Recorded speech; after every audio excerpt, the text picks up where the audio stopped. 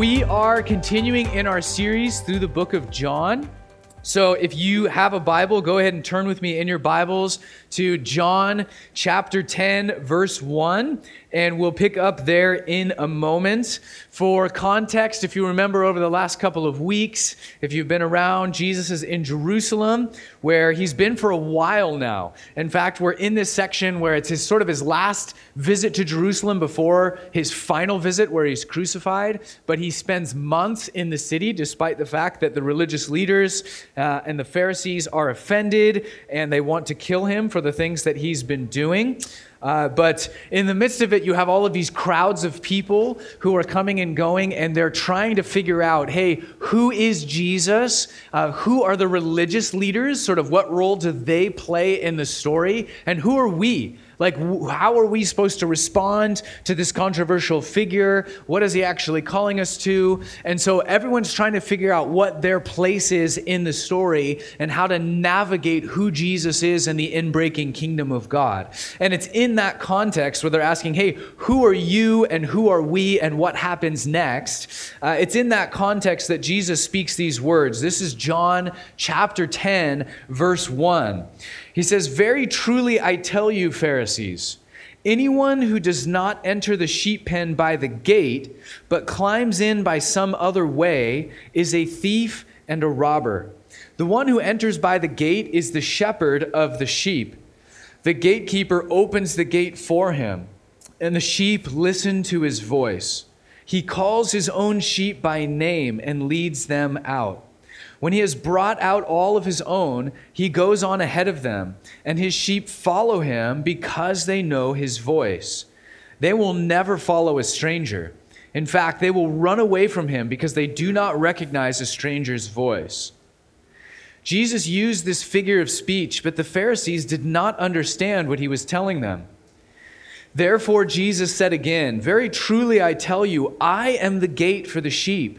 All who have come before me are thieves and robbers, but the sheep have not listened to them. I am the gate. Whoever enters through me will be saved. They will come in and go out and find pasture. The thief comes only to steal and kill and destroy. I have come that they might have life and have it to the full. I am the good shepherd. The good shepherd lays down his life for the sheep. The hired hand is not the shepherd, and he does not own the sheep.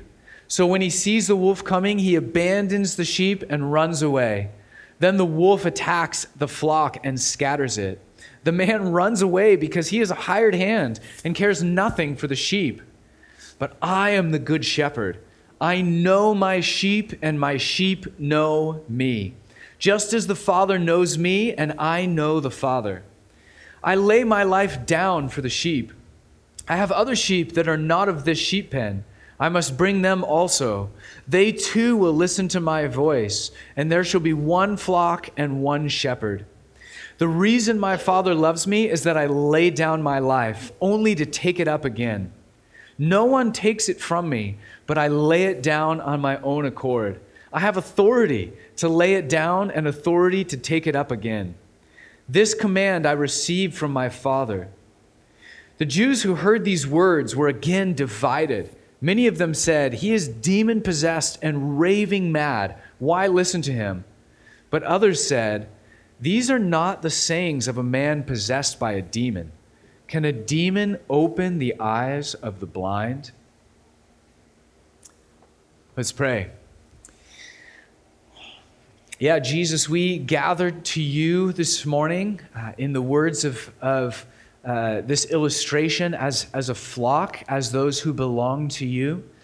And I pray, Lord, that as we gather, that all of the distractions and anxieties and patterns of thinking of the world would slowly begin to fall away, and that you would begin to pattern our hearts and minds off of you, that you would fill us with your Spirit and the mind of Christ, and that we would be among those who actually take time to listen to your voice and respond to the Good Shepherd who is among us. We pray these things in the power of the Spirit and in Jesus' name. Amen. If you study human cultures and spirituality throughout history, across the ages, even in different remote parts of the world, you'll actually find an amazing continuity with the exception of the modern West. We're sort of an anomaly. But most times and places throughout history, most cultures, even those that were completely unaware of one another, not only believed in the spiritual realm and in the importance of the spiritual realm, but many remote people groups arrived at the same conclusion, that there was a creator God who had made the universe. The problem for most people groups was that they conceived of this all-powerful divine creator as being incomprehensible and distant. In fact, he was so incomprehensible and so distant that there was no sense trying to bridge that gap. It made more sense to connect with other sort of lesser gods and spirits who were thought to be very near and who were thought to have an interest in human affairs. And so, yes, technically this thing, or sometimes even two or multiple beings, created and gave birth to the universe, but we don't really interact with that. Instead, we build temples and make sacrifices and interact with the spirits who are very close and connected to our land or to our people group or whatever it is. The Jewish people stood out in the ancient world as those who actually claimed to know the creator God. So they're sort of on one far end of the spectrum. But a lot of ancient people groups that we would label pagan actually had some distant concept of the creator God. But the further you slid down the spectrum and the more you focused on the lesser gods, the more that concept almost disappeared into the backdrop. For most people, he was out of sight, out of mind. And even within the Jewish tradition, it was often very hard to grasp God or comprehend him. It was unthinkable that the creator God should take a form that you could then interact with as Jesus claimed to be. And so regardless of what end of the spectrum you were on in terms of spirituality throughout the ages, generally most people would say the creator God is either completely unknowable or near enough to speak to Moses, but still in a sense incomprehensible and without form. But then Jesus of Nazareth comes on the scene and says, "Here I am. I am now with you. I am God." In fact, 7 different times, John records what are called the I am statements of his gospel, in which Jesus not only reveals himself to be God through the very phrasing of the words I am in the ancient language, he's claiming to be God, but simultaneously through these statements, he's then revealing what God is like. I am the bread of life. I am the light of the world. I am the true vine. If you place John alongside the other gospel accounts, you'll notice that John doesn't include any parables. Instead, what he highlights are these symbolic uses of language that Jesus uses to reveal the nature or the character of God. And often these I am statements are so familiar to us, especially if you've been following Jesus for a while or you've grown up within the Christian tradition. A lot of them are almost cliche of, oh yeah, he's the good shepherd and my grandma has the picture on the wall and the lambs and all of that stuff. And maybe it's been around so long that familiarity kind of numbs us to what Jesus is saying. But the problem is that all of us, myself included, will still have moments where we essentially function almost more like an ancient pagan than we do a son or a daughter of God. We're all going to have moments or seasons where God starts to feel very distant and almost incomprehensible to us. I have moments and times where I can't sense God. Entire seasons even, where I'm like, Lord, I don't sense you. And I feel like you're really distant and you're hard for me to comprehend right now. Who are you to me in this moment? Particularly when there's difficulty or suffering or we're struggling with different things. we can begin to function and think more like the people of cultures past and say, oh, he's sort of this immovable, unknowable force off in the universe. But Jesus says, no, it's not like that. I've actually come among you. I want to be with you. I want to be near to you, and I want you to know what I am like. What am I like? How could I describe the Creator God and how he relates to humanity? What words could I use? Is he like a divine supercomputer, pumping out content and balancing formulas behind the scenes? Is he a grumpy legalist who just wants everyone to follow the rules and try and be holy on their own strength? What are you like, God? And Jesus says, well, actually, he's not like any of those other things. He's more like a shepherd. And with a single phrase, he actually shatters a lot of our faulty thinking about God. What is God like? God, who are you to me? Okay, you're a shepherd. He's like a good shepherd. What does a good shepherd do? What does that mean? What does that tell us about God? Well, he cares for his sheep. He watches over them. He draws near to them. He knows each one by name. He actually knows when you wander and get lost. And in his heart, he says, I have to go after that one who's wandering and feels lost in the world. So there's this image of intimacy. There's intimacy that's possible with God. There's relationship. And one of the things Jesus highlights in this passage is that sheep are pretty dumb animals. He doesn't say that specifically, but we know that from history, or if you've ever just seen a sheep. They're actually pretty dumb, even among like the livestock world. They're pretty dumb animals. But here's something that's remarkable to me. The sheep know the voice of their shepherd. So if you were to take 6 different shepherds and 6 different flocks in the ancient world, and you were to mix them all together and put them into one place or into one pen, and then all 6 shepherds were to come at once and say, come sheep, or whatever you would say. So I don't know what you say to like, hey, come to me, my sheep come here. Whatever that phrase would have been for the shepherds, the sheep would have actually recognized the voice of their shepherd.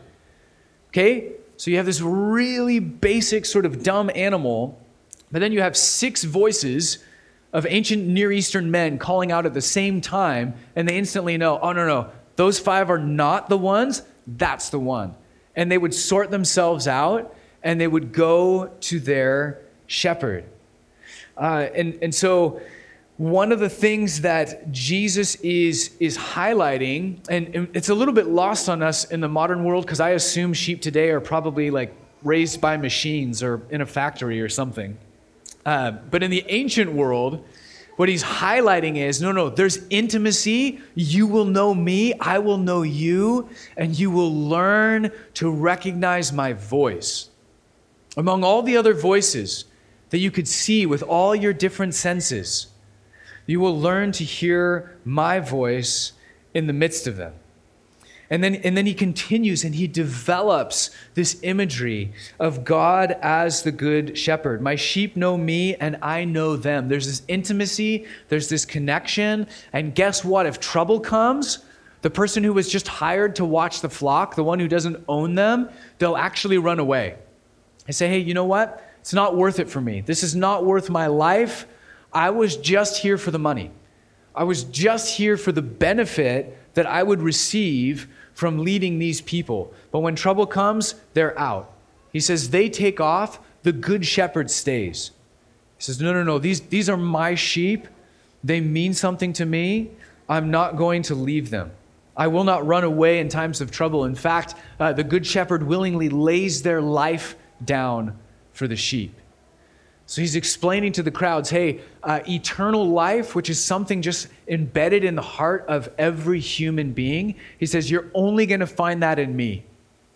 I'm the gate. I'm the one you have to come through to receive that. You can't cut corners. You can't hop over walls. You can't just make up your own system for that and convince each other that it's true. No, here I am, the living reality.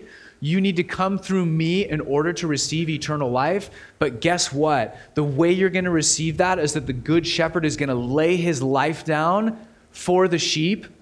It's just fascinating that within their ancient system, they're used to the idea of sheep dying as sacrifices in place of a human. He's saying, actually, I'm going to die in place of the sheep. I'll be the one who lays down my life. That's what's going to open up the way and make me the gate through which you pass. And I'm going to lay down my life, but guess what? I'm also going to take it back up again. I have authority over life and death, and the Father's already spoken to me about these things. And so he says all this, and the people and the crowds listening, particularly the religious leaders, they're very upset by this. They want to kill Jesus. They want to get rid of him. But in a sense, sort of the cat's already out of the bag. He's already like, he can't take back the words. And the crowds listening are now finding their place within what almost functions as a parable. They're sort of realizing, oh my gosh, okay, Jesus is the one. He's the good shepherd. He is all of these things that he's talking about. But the Pharisees who are standing right there, it's like they're the thieves. They're the robbers. They're the ones who are trying to jump over the wall and cut corners and do something without Jesus. They don't want to go through him. They want the prestige, but they don't actually want to come to Jesus. In the end, they're exposed as false voices who the true sheep aren't going to listen to. In fact, the true sheep are going to run from those voices. And then these false voices, these Pharisees, these people who are saying, hey, I'm kind of here for the money or for the fame or for the benefit that I get for leading the people of God. When trouble comes, they're out. Like they're just going to run away and leave the people to their own devices. But Jesus in this context is being revealed as the one who stays, as the one who lays down his life, as the one who knows his sheep and calls them by name. And beautifully, miraculously, is knowable, is known by his sheep. And this matters, even though this is perhaps maybe the metaphor image that we're most familiar with and can feel the most mundane. We need to grasp this in moments when we're struggling to conceptualize God.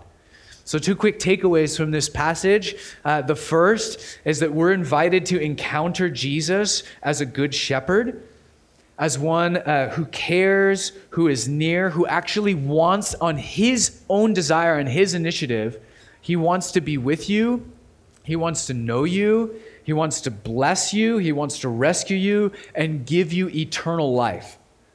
That's him, that's what he desires to give to you. He pursues you for that reason.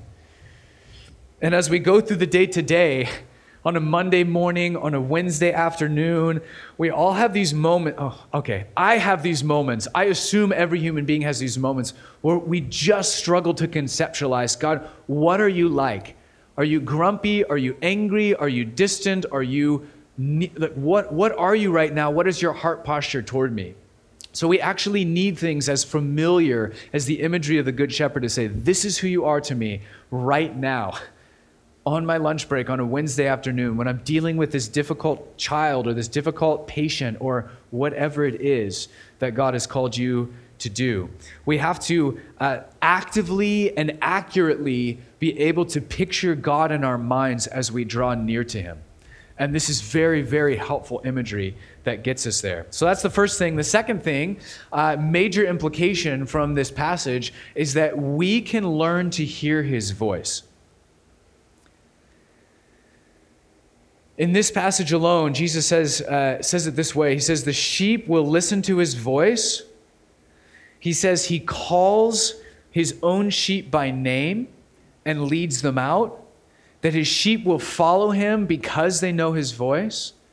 And he says, I know my sheep and my sheep know me, just as the Father knows me and I know the Father. So if you can comprehend the intimacy that's happening within the Trinity, then you can say something like that is then possible between me and Jesus. I can have that type of intimacy with him. So just to be clear, if you are a disciple of Jesus right now today, it's because he called you by name and something within you responded to that, right? Which means that in the process of stepping into the kingdom of God, you've already heard his voice. Sometimes we make this really complicated and think, oh, I'm not the prophetic person, I'm not the this, I'm not the that, or whatever. No. If you belong to Jesus, it's because you heard his voice and you responded. So I already know that you've heard his voice before, that he stirred something within you, and that you've responded to that. The problem is when we stop there and say, oh yeah, that was this moment that he woke me up and I responded and I heard his voice and stepped into life. And now I just have to now I just go for it. I just go for it alone and kind of figure out my own way forward and live life as an independent person. But it doesn't end there. Actually, as we journey with Jesus, we can get better and better at recognizing his voice and responding to him and being able to, in a sea of 1,000 voices, say, that's the one. It's not the loudest voice. It's not screaming, but that's the one. That's the voice of Jesus. That does something in my heart. And I can follow him there. And so there's a sense in which this sort of basic idea of we're a sheep, we're hearing the voice of the good shepherd, there's a basic sense in which what I'm describing is what secular culture would label supernatural. Sometimes that wording is helpful, sometimes it's not helpful. But it's in that category of secular thinking. This is a supernatural thing that you can literally hear from the creator of the universe. The one who brought everything into existence, you can hear his voice as if it was just you and him speaking. So we're talking about something that is sort of wild and crazy and mind-blowing, especially if you're like me and you're coming from a very secular background. That concept is almost bizarre. And yet, at the same time, in the same breath, it's something very basic and fundamental. This isn't something for the elite. Jesus doesn't say, hey, sheep, listen up. When you get far enough along the path, or when you get really holy and righteous in your own eyes, or when you hit some magical benchmark, or hey, once you get a seminary degree, I'd love to chat.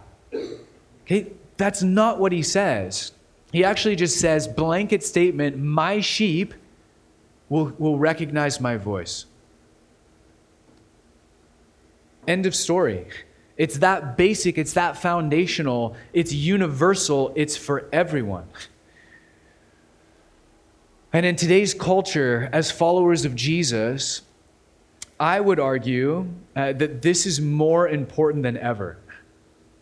Because there's a lot of strange voices out there competing for your attention.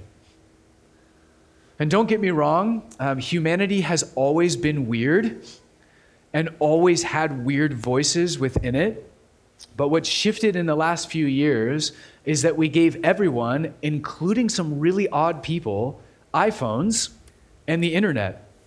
And said, hey, guess what? You can post whatever you want and somebody will watch it. Which is why we have some of the postmodern digital craziness that we're experiencing today. Because now we have a flat world, which has some benefits to it.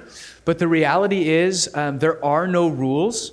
There are no gatekeepers. And in our current culture, there's not even a common concept of truth. And yet everyone has a voice and anyone can gain a following. So literally anyone in the world, and you know this already, but anyone in the world can go into their room and film a video on their phone about what they think is true with no external reference point and post it online, and they will get people who believe them and follow them. That's the world that we're living in now. And I know sometimes within the church, when we start talking about hearing the voice of the shepherd and sort of what that means, and how do I do that? And what does it mean for me to hear from God? And is that even possible? And what if I get it wrong? But here's the deal. Jesus is actively speaking and guiding. And if you cannot discern his voice, you will listen to someone else's voice. That's just the way it is. It's that black and white in my mind. You will either over time learn to discern his voice, or you will follow the voice of someone else. And I'm not just referring to crazy people on the internet. I'm talking about secular philosophers like Kant and Nietzsche, whose name I always mispronounce, who have been powerful voices over the last century, inviting you to come and follow them into a world without God. I'm talking about Sigmund Freud and Karl Marx and Charles Darwin and your secular-minded college professors who all say, hey, come follow me, and we'll redefine reality. We will redefine what it means to be human and live in this world. I'm talking about modern politicians who make messianic promises and pitch their vision of the kingdom and do a really, really good job of molding disciples, perhaps better than most churches, into their way of thinking, into their kingdom, into their ideology. Hey, come and follow me. I'm talking about celebrity pastors, some of whom care more about their reputations than they do about the kingdom of God. And yes, I'm talking about false prophets on the internet who post crazy stuff in the name of Jesus. If we can't hear his voice among the other voices, then we're in trouble. And I have been shocked over the last few years by how many Christians have been sucked in by conspiracy theories that have no external reference point, that have no grounding in reality. It's just one person, here's what I think, come follow me. And people do. The number of Christians who have voiced theories over the last few years about Bill Gates or Donald Trump or the world being flat. Okay. Are we being serious right now? Like, you can get in an airplane and keep your window open and fly around the world on Delta or whatever. Like, this is not the things that people have been sucked into over the last few years, and particularly the ones that have a biblical flair to them, have been absolutely stunning to me. And as I'm having those conversations, and some of them are over text or over email, what I'm thinking in the back of my mind every time is this: who are you listening to? Who has your ear? Whose voice are you following? It's a shepherding question. You're listening to someone's voice. Whose voice is that? In a digital, secular age of political fanaticism, you will either learn to follow his voice or you will follow someone else's.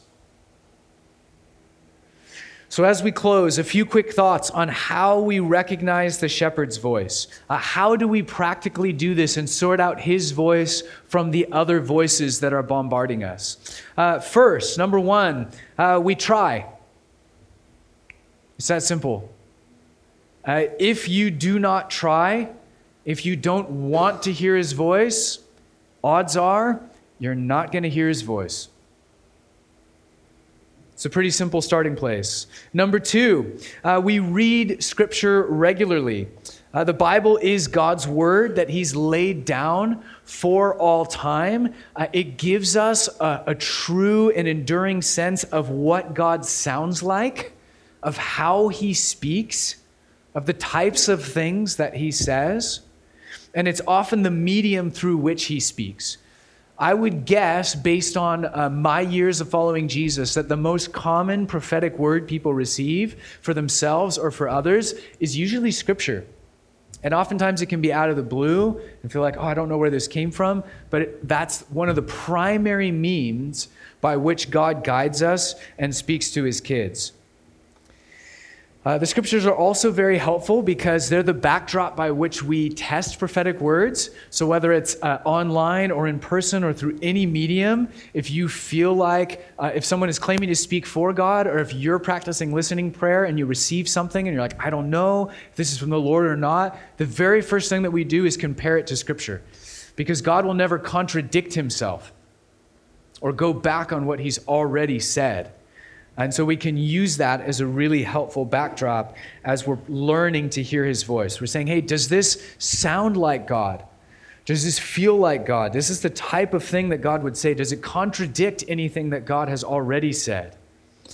But we'll only know that, and we'll only be able to do that if we're actually a people who are immersed in Scripture, if we're actually a people who are engaging with that on a regular basis. Number 3, we practice listening when we're praying for ourselves or others. Prayer is a two-way street. So when we think about, hey, I'm going to take the next hour to go and pray to God, that's not just you speaking at God. That's actually you spending time with him, and it includes listening. Hey, I'm going to sit, I'm going to calm myself, I'm going to take some deep breaths. Oftentimes I'll start a prayer time, whether I'm alone or I'm praying for others, by saying, hey, God, we're going to pray for Nick right now. If there's anything that you would like to say to him, truth that you want to speak over him, something that you want to use to encourage him this morning, hey, we're here gathered around him as his community, and we're listening. So if there's anything you want to say, hey, go ahead. We're ready. We'd love for you to speak that through us. And more often than not, during that listening time, God impresses something on my heart. A thought, a word, an image, a passage of Scripture. And I'm at the point now in my discipleship with Jesus where I just share it. And I share it in humility, but I just say, hey, as we were praying, I just had this thought, this word, this image on my heart. I'd love to just speak that out over you, and then you can weigh it and see if you think it's from God. An interesting note on that topic, for me personally, I've probably received 10 times as many prophetic words from biblical community or in the context of praying for others than I have for myself. Again, maybe that's just me, but if I just go into a room by myself and listen, it's okay and it kind of works, but things really get moving when I lay hands on someone else and just say, Lord, if there's anything you'd like to speak to them, it is amazing how much more clearly I can hear his voice when I'm praying for somebody else. And I think God designed it that way. That's my theory, at least, that he designed us to be in biblical community through one another, that as we come together with an openness to hear his voice and a hunger to be guided by him, his voice gets louder and it gets more clear when you're in community. I think that's part of the reason why conspiracy theories just went viral while we were sheltering in place. Because you had millions of people who were not engaging with the Scriptures, who were not in biblical community, who weren't actively praying and asking for his voice. And it's just, oh, here's another voice. And I have nothing to test it against. But it's probably true. So I'll just follow that. But as a people, we cultivate this practice of listening. For many of you, it might be in the morning time with a cup of coffee before you go to work. You say, hey, I'm going to take a few minutes to read and a few minutes to listen. As I mentioned before, I think praying over others, which we'll have a chance to do at the end of the gathering, is a really key moment to do that. And then as we receive, because we're practicing receiving, as we're receiving that, number 4, we take risks in sharing and speaking truth over others. My guess is that most of us, most of the time, actually receive stuff from the Lord. But then the next thing is that we're like, oh, I can't say that. What if it isn't? And I don't know. And all these we get crippled by self-doubt after we've received. And so part of growing in this is saying, hey, I don't know. And I honestly don't know a lot of the time until I share it with somebody else. And all of a sudden it resonates with them and it starts to gain momentum. And I think, oh, okay, I think that was actually from the Lord. So we have to step out and risk and share. And number 5 is that we weigh what we receive from any source. Whether it's a very convincing person posting things online, or it's a friend who's sending us a text message, or it's someone who's speaking over us in the context of a Sunday gathering. Regardless of the context, we test it against Scripture and we weigh it in community. And when we don't do those things or don't have those things, it's a lot harder, I think, to discern His voice and what's true. So we're asking again, hey, does this feel like God? Does this sound like God? Is this the type of thing that He would say? Does it line up with Scripture? I'm talking to, hey, Coulter, we're going for a walk today. Man, this is the thing I feel like God's been speaking. What do you think about that? Do you feel like that could be from the Lord? Last week, we were praying, if you were here, we were praying for gospel advance in the nations. And Bailey had something during one of the rounds that we're praying, but she just said, actually, I feel like I'm supposed to be listening right now. So she just sat off by herself and listened through the first round of prayer. And sure enough, she felt like God laid something on her heart from Jeremiah chapter 10. And it was about sort of forsaking idols and coming back and following the Lord. And she felt like the Lord was saying in that context, through that passage, as she opened up to Jeremiah 10, hey, a lot of the political stuff in America and our desire to have policy change that forces the population to do what we want, that's actually become an idol within American culture. And we need to be wary of that. We work for change, we pray for change, but we don't idolize the political process at the expense of prayer and the kingdom of God. And she was sharing that with me, and she was so sweet, she was so humble. She just said, do you think that's from the Lord? Like, am I totally off here? Or does that sound like, she was like, weigh this with me. Before she came up and shared anything, she said, hey, I would like you to weigh this with me and decide if this is from the Lord. I said, yeah, that's awesome. I totally think that's something that's from the Lord. And so then she got up and she shared it, but then even the way she shared was very sweet and very humble. She just explained the situation. I feel like Lord laid this on my heart, but I'm going to continue to weigh this, and I'm going to continue to process, and I want you to continue to weigh that and continue to process. Right? She didn't stand up and say, thus saith the Lord, and now you shall obey. She just said, no, I just couldn't even focus on prayer because I felt like I was supposed to listen.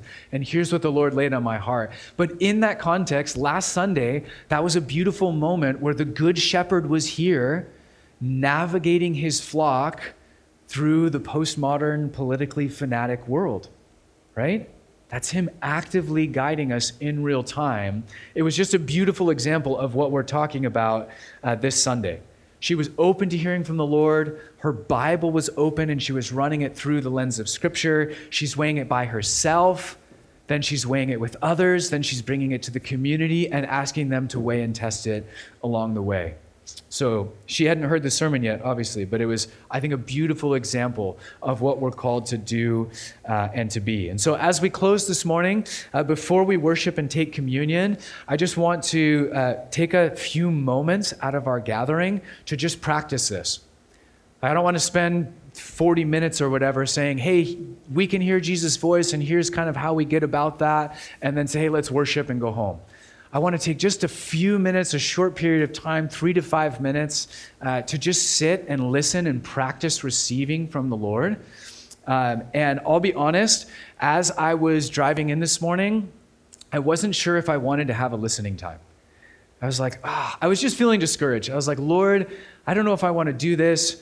What if we listen and nothing happens, or it just kind of falls flat? And what about the people in the room who maybe aren't comfortable with this yet? And then I was driving and I just started praying.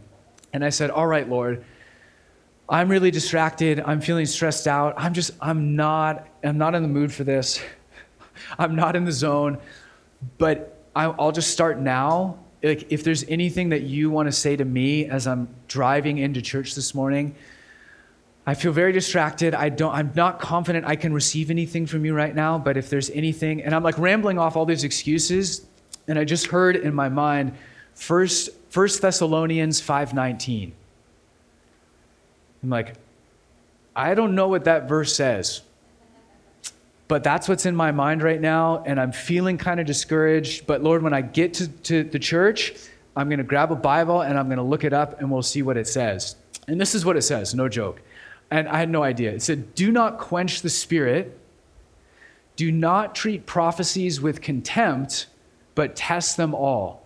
Hold on to what is good, reject every kind of evil. So I just had this little like Jesus moment. I was the only one in the building this morning, and I was like, oh my gosh, God, you're so good. And you're real, and you're speaking to me. Even in my self-doubt and my distraction and my whatever, like, you're still speaking to me. Do not quench the spirit. Do not treat prophecies with contempt or with cynicism, but test them all at the same time.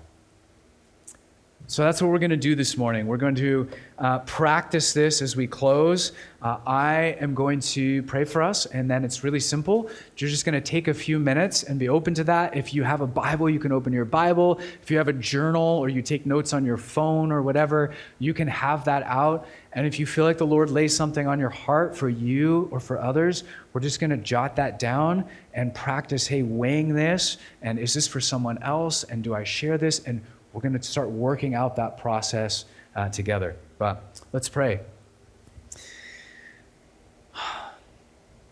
Yeah, Jesus, we love you, Lord, and we can get so confused. The scriptures say, though you do not see him, you love him. And for me, at least, as someone who's a highly visual person, it's actually really hard, Lord, to love you and to not see you, and to discern the process of hearing that still small voice. And yet, Lord, even in our distraction or our stress or our excuses, we just rest in the fact that we're still sheep, that we belong to you, and that we're not able to hear your voice because of who we are. We're actually able to hear your voice because of who you are. And just the fact that you make a way, that you come and you meet with us. Like you met with me in the car this morning as I was driving in, and just not in a place where I even thought I could hear you. Still in that place, you're whispering to us. And so I pray, Lord, now that the false voices and the distracting voices and the voices of doubt and fear would just begin to evaporate and fall away.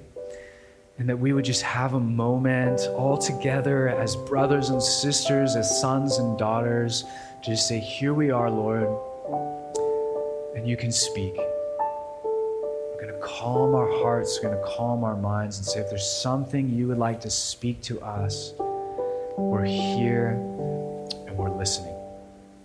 In Jesus' name.